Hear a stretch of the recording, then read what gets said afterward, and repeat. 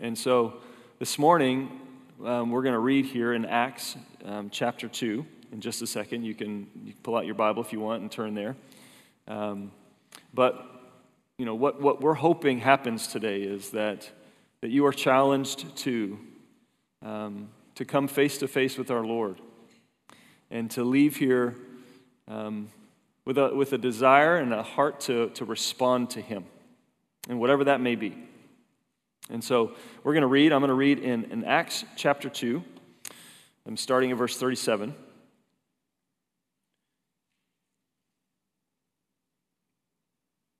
When they heard this, they were pierced to the heart and said to Peter and the rest of the apostles, "Brothers, what should we do?"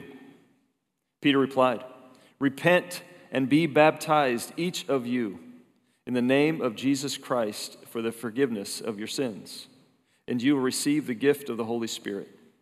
For the promise is for you and for your children and for all who are far off, as many as the Lord our God will call." With many other words he testified and strongly urged them, saying, "Be saved from this corrupt generation." So those who accepted his message were baptized, and that day about 3,000 people were added to them.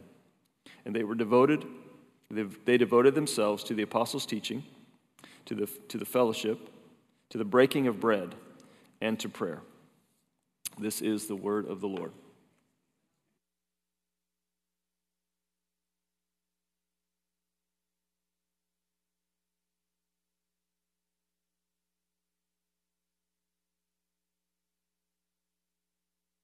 Good morning, Sunnybrook. I hope you have your Bibles and I hope you have them open, because we are going to be looking at that text that Scott just read to us from the book of Acts chapter 2. And one of the reasons why we are actually here is we are continuing from the conversations that we've been having, hearing the words of Jesus Christ, the teachings of Jesus. So we began this year by looking at what Jesus did, and then we have since then spent time looking at what Jesus has taught. And the last few weeks, we've really been looking at Jesus' command to his people, describing what life was going to look like as they followed him and what life would look like together as they followed him. And as you can tell today, I don't know how much you are paying attention to the colors in the room, but I love these banners because they remind us of what today is. We don't come from a very high liturgical church background, and so these might be actually new to you, but these are the banners that represent Pentecost Sunday. And that's what we are celebrating today. We're celebrating Pentecost Sunday, which is the coming of the Holy Spirit as Jesus Christ had promised, the proclamation of the good news of Jesus Christ being told to all of those in Jerusalem as Jesus Christ promised would happen. And we are here this morning to live in the shadow of that, to live in the overflow of that, to live in the outpouring of that. And so we line up with witnesses all around the world celebrating God's faithfulness to his promises, God's faithfulness to his people, as they continue to submit themselves to him, as they continue to follow him. We now for over 2,000 years have been faithfully talking about who Jesus Christ is and what that in fact means to them. Recently, I was at a graduation ceremony in which I was reminded of a famous statement that was written many, many years ago. How many of you even remember the name or know of the name Jim Elliot? Raise your hand if you know. I want to see how many people.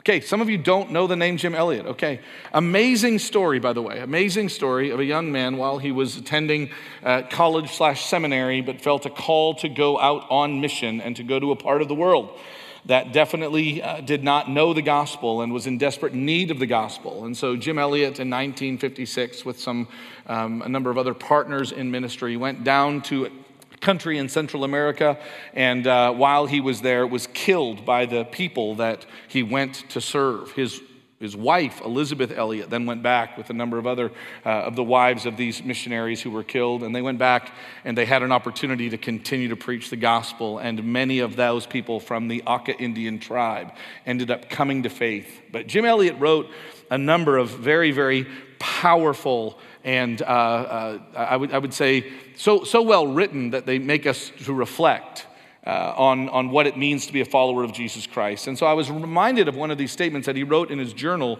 that was later published by his wife, Elisabeth Elliot. And I thought it would be really, really appropriate for us to hear it this morning. And before I read his prayer to God, so this is his prayer to God, that God would do something in himself. We're going to be using it this morning, but let us remember that as we gather together as the church of God, that we gather as individuals who are part of a body. We come to God, and truly, I mean, I come to God, and I come to God fully in terms of who I am. There are times in which, though, the scriptures or the demands of the scriptures, both the invitation and the challenge that come from the scriptures, can just seem too much for me. And it's good for us to realize out of what Ryan preached last week, the Great Commission. If we're going to speak honestly.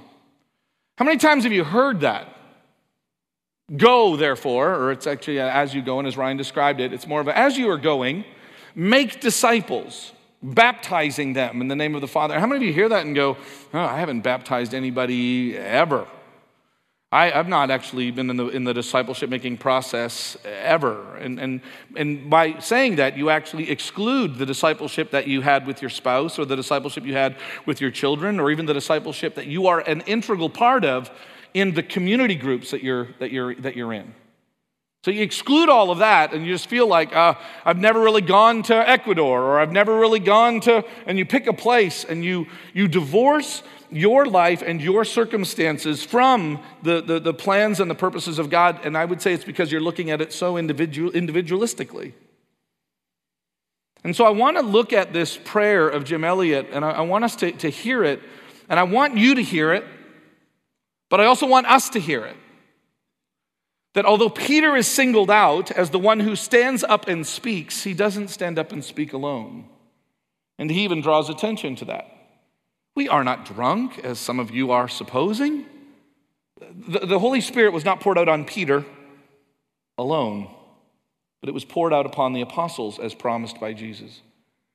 And so this morning, really what I want us to do is to recognize that, yes, each and every one of us have a role to play in the mission and the purposes of God.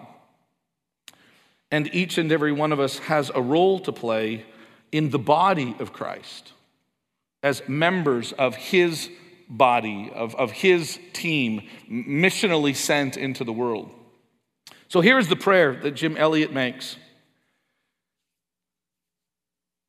Father, make of me a crisis man. Bring those I contact to decision. Let me not be a milepost on a single road. Make me a fork that men must turn one way or another on facing Christ in me. And when I heard that, I remembered hearing it before. And I remembered being inspired by it, and I remembered being challenged by it. I remember both the invitation that Jesus Christ has called me to himself, and I love the line, I don't want to be a milepost. I don't want to be a milepost. What does he mean by that? Just basically something that really doesn't tell you a lot. It doesn't force you to make a decision. I mean, when I am driving, and unless it's mile marker 27 as I'm coming to Stillwater, and that's actually more of a fork in the road, isn't it?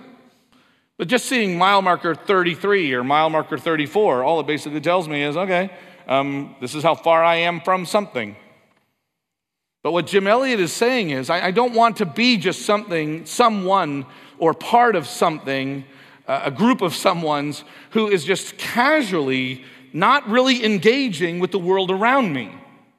I don't just want to be a spectator to life, and I don't want people to look at me like somehow like my life doesn't matter. And he's not even asking this for himself, but that God has called each and every one of us to faith in him for a reason. And this text and this day, Pentecost Sunday, causes us to realize that when Jesus Christ died to save us, he didn't die just to save us, but that you and I might be more than just mileposts on the road. But in the end, and I love how he is dependent upon God for this. God, make me a crisis man. Make me someone. And ordinarily when we think of the word crisis, we think, oh, what's wrong? And the answer that Jim Elliot, I think, would answer that question is what is wrong is there is a world that does not know who Jesus Christ is. There is a world that is living apart from Jesus Christ, that is headed in the wrong direction, that doesn't realize or understand where they are going or the ultimate consequences of the decisions that they are making. As they're seeing milepost after milepost, they don't know they're headed in the wrong direction, or they don't know that a decision needs to be made to direct them in a completely other way. And most of us, and if I'm honest, like so much of my life is milepost living. And Jim Elliot says, I can't be this. I shouldn't be this. And I love his dependency on God. Make me a crisis man so that when people interact with me, they get a sense that a decision must be made. Basically, I love this statement that Ryan made last week in his sermon, and I want us to use it as a little bit of we've heard what Jim Elliot is asking for, that somehow you and I, in light of the outpouring of the Holy Spirit, in light of the salvation that you and I have in Jesus Christ, that you and I recognize the need for us to live our lives in such a way that when people interact with us, the decision needs to be made, that there is an invitation and a challenge happening at the same time. And here is the statement that a life that has been affected by the gospel, is a life where the teachings of Jesus have done something. And so here's what Ryan said last week. The Great Commission, which we read in Matthew chapter 28, produces those who obey the greatest commandment, which is to love God and to love others. And so our call in terms of living out this faith that we have in Jesus, our call to be faithful to what Jesus actually says, means that you and I are now living in such a way that our lives are so altered, are so redirected, that people can't help but see the salt and the light that exists in us. And that's what Jim Elliot is praying for. God, allow the outpouring of the Spirit or the working of your will in my life.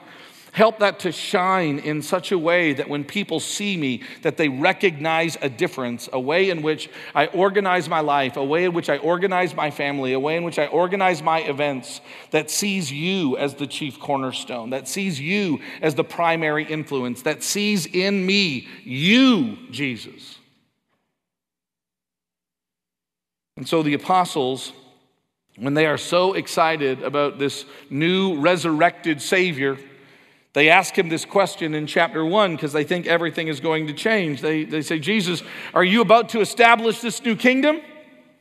I don't think they understand yet that he is leaving. Is it at this time, Jesus, that the new kingdom, this kingdom in which the world is going to be redirected, is it go time now, Jesus? And I want you to turn with me back to Acts chapter 1, verses 7 and 8, where Jesus takes the work that he does. And I think a lot of reflection, is needed on this. Jesus takes the work that he does and he appropriately places it in the hands of his disciples. I want us to get a sense that the reason why Jim Elliot said, God, make me a crisis man, God, make me a fork in the road, is because he recognized that the call of God that was placed upon his life was not just that he might receive something, but that he might receive something and recognize the value of this treasure, to recognize the worth of this treasure, and to recognize the responsibility of the treasure that has been entrusted to me. Christian, I want to ask you this morning, do you look at what Jesus Christ has done for you and value it? Thank you for giving me this new life. Thank you for giving me peace with God. Thank you for giving me the hope of life eternal. Thank you for giving me a community that I can now live in. Thank you, thank you, thank you. God, I'm so grateful for all that you have given me. There is absolutely nothing wrong with that. But may it never end there with us. May we never look at what you and I have received, this invitation to be a part of, and let it end there. That's my concern for me and for us, that somehow it ends there. And what this prayer says, and what Jesus is going to say, look at chapter 1, look at verses 7 and 8. It's not for you to know the times or the periods that my Father has set by his own authority. I love that reminder. God is the one who has authority. We even see this in Matthew chapter 28. All authority on heaven and earth has been given to me. Therefore, as you go, and he describes this life that is lived, but it is because all of authority resides in God. All authority has been given to Jesus Christ, our Savior. And then there is a responsibility, a challenge that is extended to us. See, and that's what Jim Elliot saw in his hands, in his life. I have been given something by God, life eternal. I've been given something by God, peace with him. I've been given something by God, a sanctified life, a changed life. And he felt, he had a sense of urgency about it and a sense of earnestness about it. And my concern is that we have become so internally focused about what Jesus Christ has done for me, about what Jesus Christ has accomplished for me. Instead of recognizing it's not for us to know the times or the dates. God has set all of that, but he says in verse 8, and this is that both invitation and challenge, but you will receive power when the Holy Spirit has come on you, and you will be my witnesses in Jerusalem and in all Judea and in Samaria and to the ends of the earth. You are going to be my witnesses. How God works. Adam and Eve, I have made you. And now you. In light of what I have given you, in light of the life that I have given you, in light of the world that I have blessed you with, I want you to now go and be fruitful and to multiply. Noah, the only one righteous. Noah, the world is a very, very broken place, God says, and I'm going to destroy the world. And then he says, so now build an ark in which the human race will find safety and security and longevity. Moses, I have indeed, this is the Lord speaking, I have indeed seen the misery of my people, and I have come down and I am going to set them free. And then he said, and so now go. Go, Moses. Remember, Moses was already free of the difficulties and the hardships of Egypt. And God sent him back into it. I am going to set them free, so now go. And Jesus, here's what I have accomplished. And here we are to celebrate the victory that God has over sin and death. Hey, Jesus, is it now at this time that you're going to take care of everything? So much of our lives are spent just wanting God to take care of everything. And hear me, he does, and he will. But the regular pattern of how God brings about the restoration and the redemption of the world is by redeeming and restoring those who recognize that what they now have is not something to just be held on to. But in the same way that Jesus didn't hold on to his privileged position with the Father, he emptied himself and he gave. Brothers and sisters, on Pentecost Sunday, what a great reminder. We are not here merely to just bask in the glow, in the fire, in the joy and in the peace that you and I have received, but do you recognize that the hope that you now have in you is not in everyone? Do you understand that the life that you now have in Jesus Christ is not in everyone? And so to sit back and for us to appreciate and to value really isn't true appreciation or value unless we recognize it must also be extended. Not just in Jerusalem, but in Judea and in Samaria and to all the ends of the earth. And that is why Peter stands up, empowered by the Holy Spirit, and he begins to speak about Jesus. I'm not really going to go into the sermon, actually. But the sermon itself is Peter recognizing what he has understood and what he has experienced, all of the times in which Peter had an opportunity to learn from Jesus and more about Jesus and stumble and trip and fall and then to be picked up again, to deny Jesus and then to be forgiven by Jesus. And Peter understands when the Spirit comes in him that this is not something that I can keep to myself. The words that I have about Jesus must be spoken, and the life that Jesus has modeled for me is now my life and needs to be modeled in front of those around me. And so Peter speaks, which by the way, I think our lives are about speaking and living.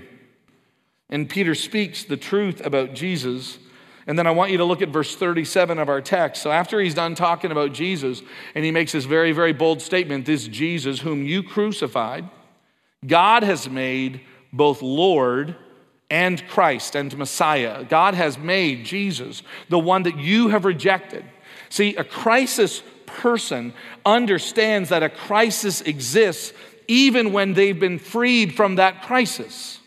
A crisis person isn't just someone who gives thanks that somehow we made it through. But they recognize, I have been brought through this. I have gone through this for a reason, and there are others who are left behind. There are others who are still in need. There are those around me who do not have the hope and the peace and the life that I have in Jesus Christ. And so they model and they speak, and particularly in Acts chapter 2, it is a message. It is a word that is spoken to people who think it really doesn't matter how they understand and respond to Jesus. They literally, many of the people in Jerusalem have heard about Jesus. Obviously, they'd heard about the events of Jesus. I would even argue that one of the reasons why 3,000 people come to faith that day is because of the ministry of Jesus Christ that has left a lingering memory with them. And the rumors about his resurrection, and now this miraculous outpouring of the Holy Spirit upon these apostles is yet one more confirmation. And after Peter is done speaking, notice the crisis man, Peter, standing up and speaking the truth. And don't just think that it as when you kind of unfold the next few chapters of the book of Acts, every time they speak, there is confrontation and opposition. So this is not just a matter of, I've got a really great message for you to hear, and I know you guys are going to be really, really excited about this. No, there are those in the crowd who are deeply offended, deeply bothered, who are going to, in fact, attack, who are going to imprison, who are going to persecute the disciples for the message that they speak.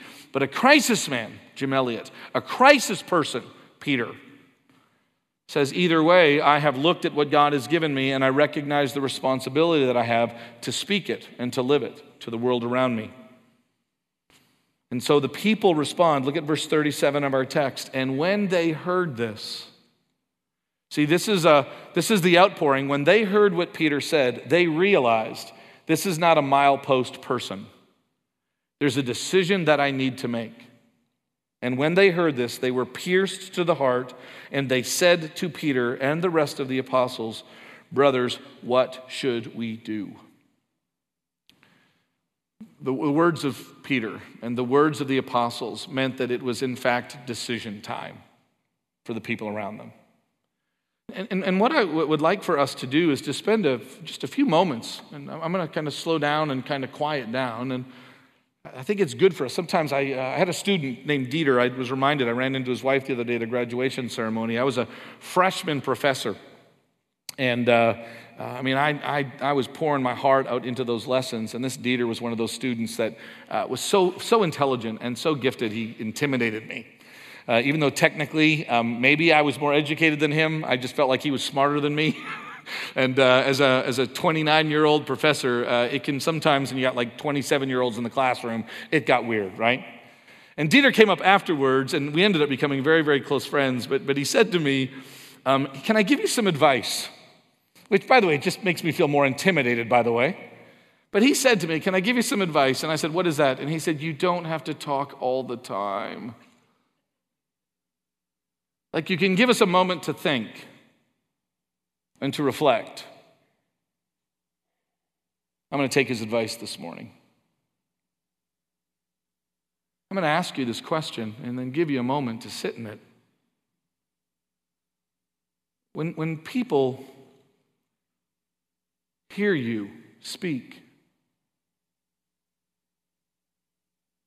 when people, the ones that know you and they know your life, that they know what matters to you, do they have a sense of a decision that needs to be made?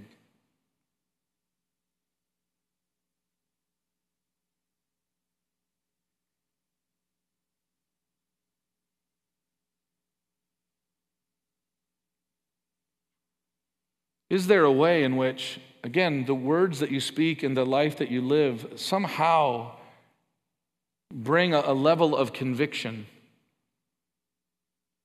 guided and strengthened by the Holy Spirit?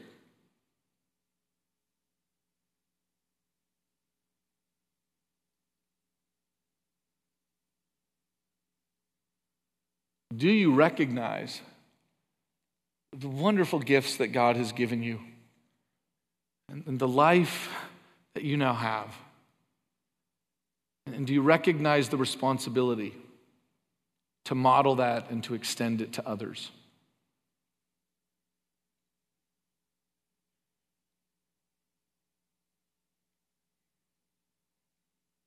That's what Jim Elliot is getting at. He's not trying to, and I don't want to this morning either, I don't want to try to manufacture something. I don't want to heap upon you or upon us a level of guilt or responsibility that would ever extend beyond the conviction of the Spirit or the word that has been given to us. When preachers do that, it's just not healthy. And it really doesn't accomplish anything in an eternal perspective. But looking at this text, what Peter wants people to realize is that there is an initial, I want you to think about your initial response to Jesus. To reflect back on the moment and the moments in which you realized that a change needed to be made. And I dare say that if we were to stop and maybe even have a moment where we could talk about it, it was someone that caused that. It was something that was said. It was a life that was being lived that somehow caused in you. I want you to think this morning, who was your fork in the road? That because of their love for you and their love for God, which was greater, because they were a Great Commission person, because they were following the Great Commandment. Who was your fork in the road? A life that was lived, a word that was spoken, that just made you realize, before I do anything else, I need to deal with this. And I would even say, give thanks to that person. I would even challenge you in this way. The older I get, the more nostalgic I'm becoming. To go back and to maybe even have a conversation with that person and to thank them for a word that was spoken or a life that was lived, or most likely both. Thank you for bringing me to a decision to reflect back on the amazing work that God has done in you, because through our initial response to Jesus, and what is it? This initial response is a repentance and a baptism. And that idea of repentance and baptism, repentance and then being baptized in the name of Jesus, literally is a complete change of mind. And then a complete, and I mean this word both intentionally and symbolically, literally and symbolically, and immersion into Jesus. A change of mind, which is what decisions mean. I need to get off this road and get on another road. I need to make a decision. I'm either going to go this way or I'm going to go this way. And when it happened in the book of Acts by the outpouring of the Spirit, something changed. And people repented. They changed their mind and they redirected their lives. And then they became fully immersed, literally in water as a sign of new birth. Completely immersed in Jesus and in his name. And these are the great verses, Acts chapter 2, verses 38 and 39. Repent and be baptized, Peter said. This is what you're supposed to do. Repent, change your mind, be baptized. Literally, to be, Paul says in Romans 6, to be united with Christ in baptism. To die to oneself, to live a new life. Repent and be baptized, each of you, in the name of Jesus Christ for the forgiveness of your sins. And you, I love this reminder here. So the disciples say, we have the Holy Spirit that has been poured out upon us, and it's what was prophesied in the prophets. And by the way, it's not just for us, but it's been prophesied that it is for you and for your children. It is for men, it is for women, it is for all humanity. For those who are far away, whoever should hear, this promise is for you. And Peter actually says, and you will receive the gift of the Holy Spirit. You will receive the indwelling of God in you. For the promise is for you and for your children and all who are far off. This is kind of reminiscent of Acts 1:7. As many as the Lord our God will call. And so this initial decision is made because someone had already made a decision, not just to receive Jesus, but to faithfully pursue him and to stand up and to live and to speak a way in which your life was both confronted and also changed.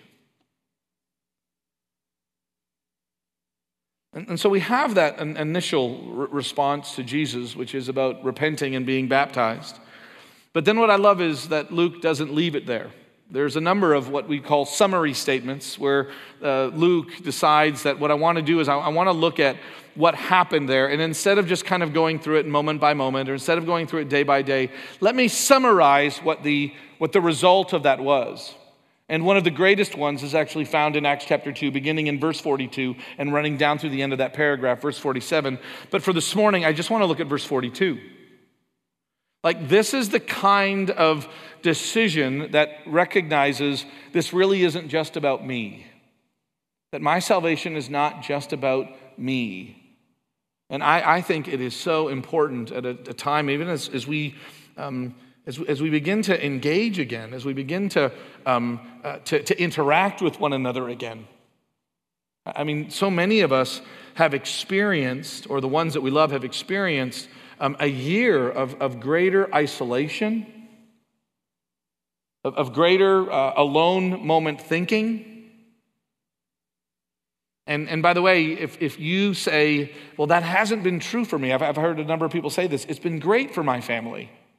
To which I can, my first statement is, that is great. I am really, really glad that your family was able to spend more time together and really begin to maybe focus on some things and to re-engage as a family. I think that's great. Can I tell you, as from someone that is looking at maybe at a higher level or at a bigger picture, that has not been true for everyone. And so I'm really, really glad that you've been able to re-engage with your family. There are a number of individuals and there are a number of families who have never felt more alone and abandoned. And can you imagine if I said to Randy and Jen Blake, well, that never happened to me. You don't say that. To recognize that there is a decision that I make when I follow Jesus, and that decision then points me in a direction. No. There's a number of times I've missed mile marker 27 coming back. It's 27, isn't it, Aaron? Right? Isn't it 27? Stillwater Y? Tell me it's 27. I think it's 27. Okay. There's a couple of times that I've actually missed that. When I first came here, I would miss that, and I would end up in a completely wrong place, and I would be so frustrated. And then I would be more angry that I couldn't just do the highway patrol thing and just kind of turn around and go back, you know? And I end up I missed it completely. It is important for us to realize that when I make this decision, that it then leads to a series of ongoing decisions that are necessary. So to make a decision for Christ isn't just a, hey, I've done that. No. It's like this now sets in motion all the dominoes of my life. Our decision is both initial but then ongoing. We have an ongoing response to Jesus. And here's what we see in the book of Acts. The ongoing response to Jesus is a devotion to the teaching and to the people and to the mission of Jesus. That's what we see in verse 42. Your decision to follow Jesus means that there are going to be ongoing, regular, daily decisions to die to oneself and to follow Christ and Jesus' instructions And we do that by being devoted to the teaching, to the people, and to the mission of Jesus Christ. That's what it means. That's what Jim Elliot is praying for. Help my decision, my initial decision, so push me in a Jesus direction that people then see in me what it looks like to be a follower of Jesus. Look at verse 42. And they, those who were baptized, those who repented, devoted themselves to the apostles' teaching, to the fellowship, to the breaking of bread, which, by the way, that could either be communion, which we will celebrate in a moment, or it literally could be just the idea of gathering and eating meals together, which was the primary way of showing both social acceptance and then love and care for sometimes the needy or just opening up our homes in hospitality. So that breaking of bread, I think, has a number of layers of implications. And most likely, their meal when they had the Lord's Supper was a little larger than this, as they gathered in one another's homes. But they devoted themselves to the apostles' teachings, to the fellowship, to the breaking of bread, and to prayer. And that is what we are called to do. Love the freedom that some people feel, right? So we have this ongoing devotion and this ongoing response to who Jesus Christ is, okay? And then we recognize that there is a way in which we need to live and a direction in which we need to turn. And I love that we see this being lived out in the book of Acts. But it finds its focus and it finds its meaning in that very first initial charge. Brothers, what do? We repent and we are baptized. And now what do? We devote ourselves to the teachings of Jesus. We devote ourselves to the fellowship. We devote ourselves to living our lives in light of the mission. And I think that's what the breaking of bread and prayer is describing, is the ongoing connection that they have to one another and to God and to be faithful. And so we've spent some time reflecting on and thinking about just the need and the responsibility that we have as individuals. But can I tell you that sometimes we so make of great value the individual decisions that we make, that we fail to recognize that the majority of these decisions that are described, or the majority of the living that is described in the New Testament, is actually meant to be embraced and celebrated and done by all of us together. The Great Commission is not you go, it's we. And what we actually see in Acts 2:42 is not just a one person being devoted to, but we became devoted to.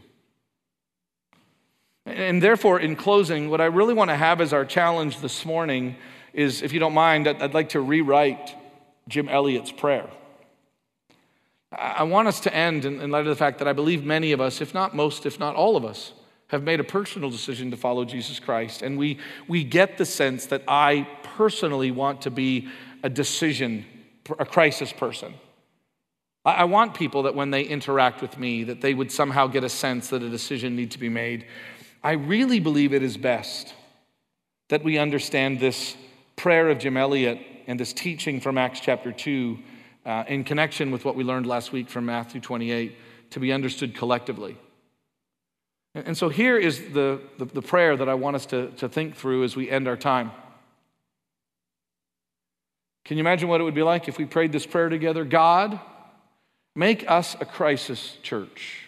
Not a church in crisis. A church in crisis is one that's forgotten what it's about.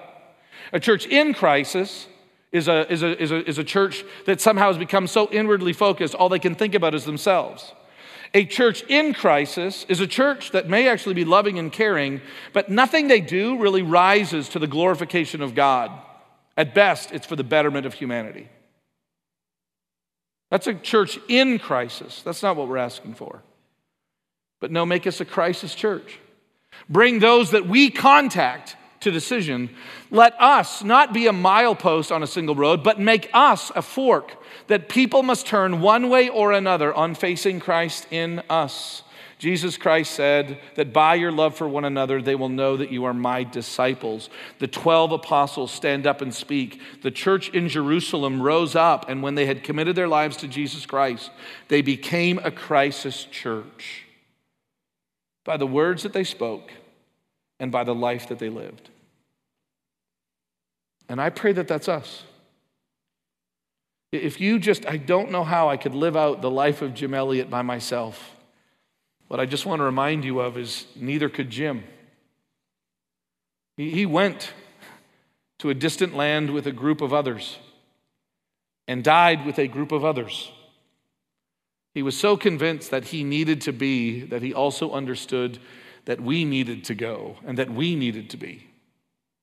And what a great Sunday for us to celebrate what God has done for us, and to do so by then responding, and we then therefore will share this responsibility that we have, the good news of Jesus Christ, with others. Let's pray. God, we thank you for what you've accomplished and what you've done for us, and we pray that you would make it so strong in us that we would recognize we cannot keep this to ourselves. May we see the value of the words that we speak and the life that we lived. May they work in symphony with one another. May they be a complement to one another. May the words of our mouth and the actions of our lives demonstrate a life of complete surrender to you. Father, thank you for repentance and baptism and being united to Christ and to his body. And Father, I pray that others would see in us collectively the need to make a decision for you. It's in Jesus' name we pray. Amen.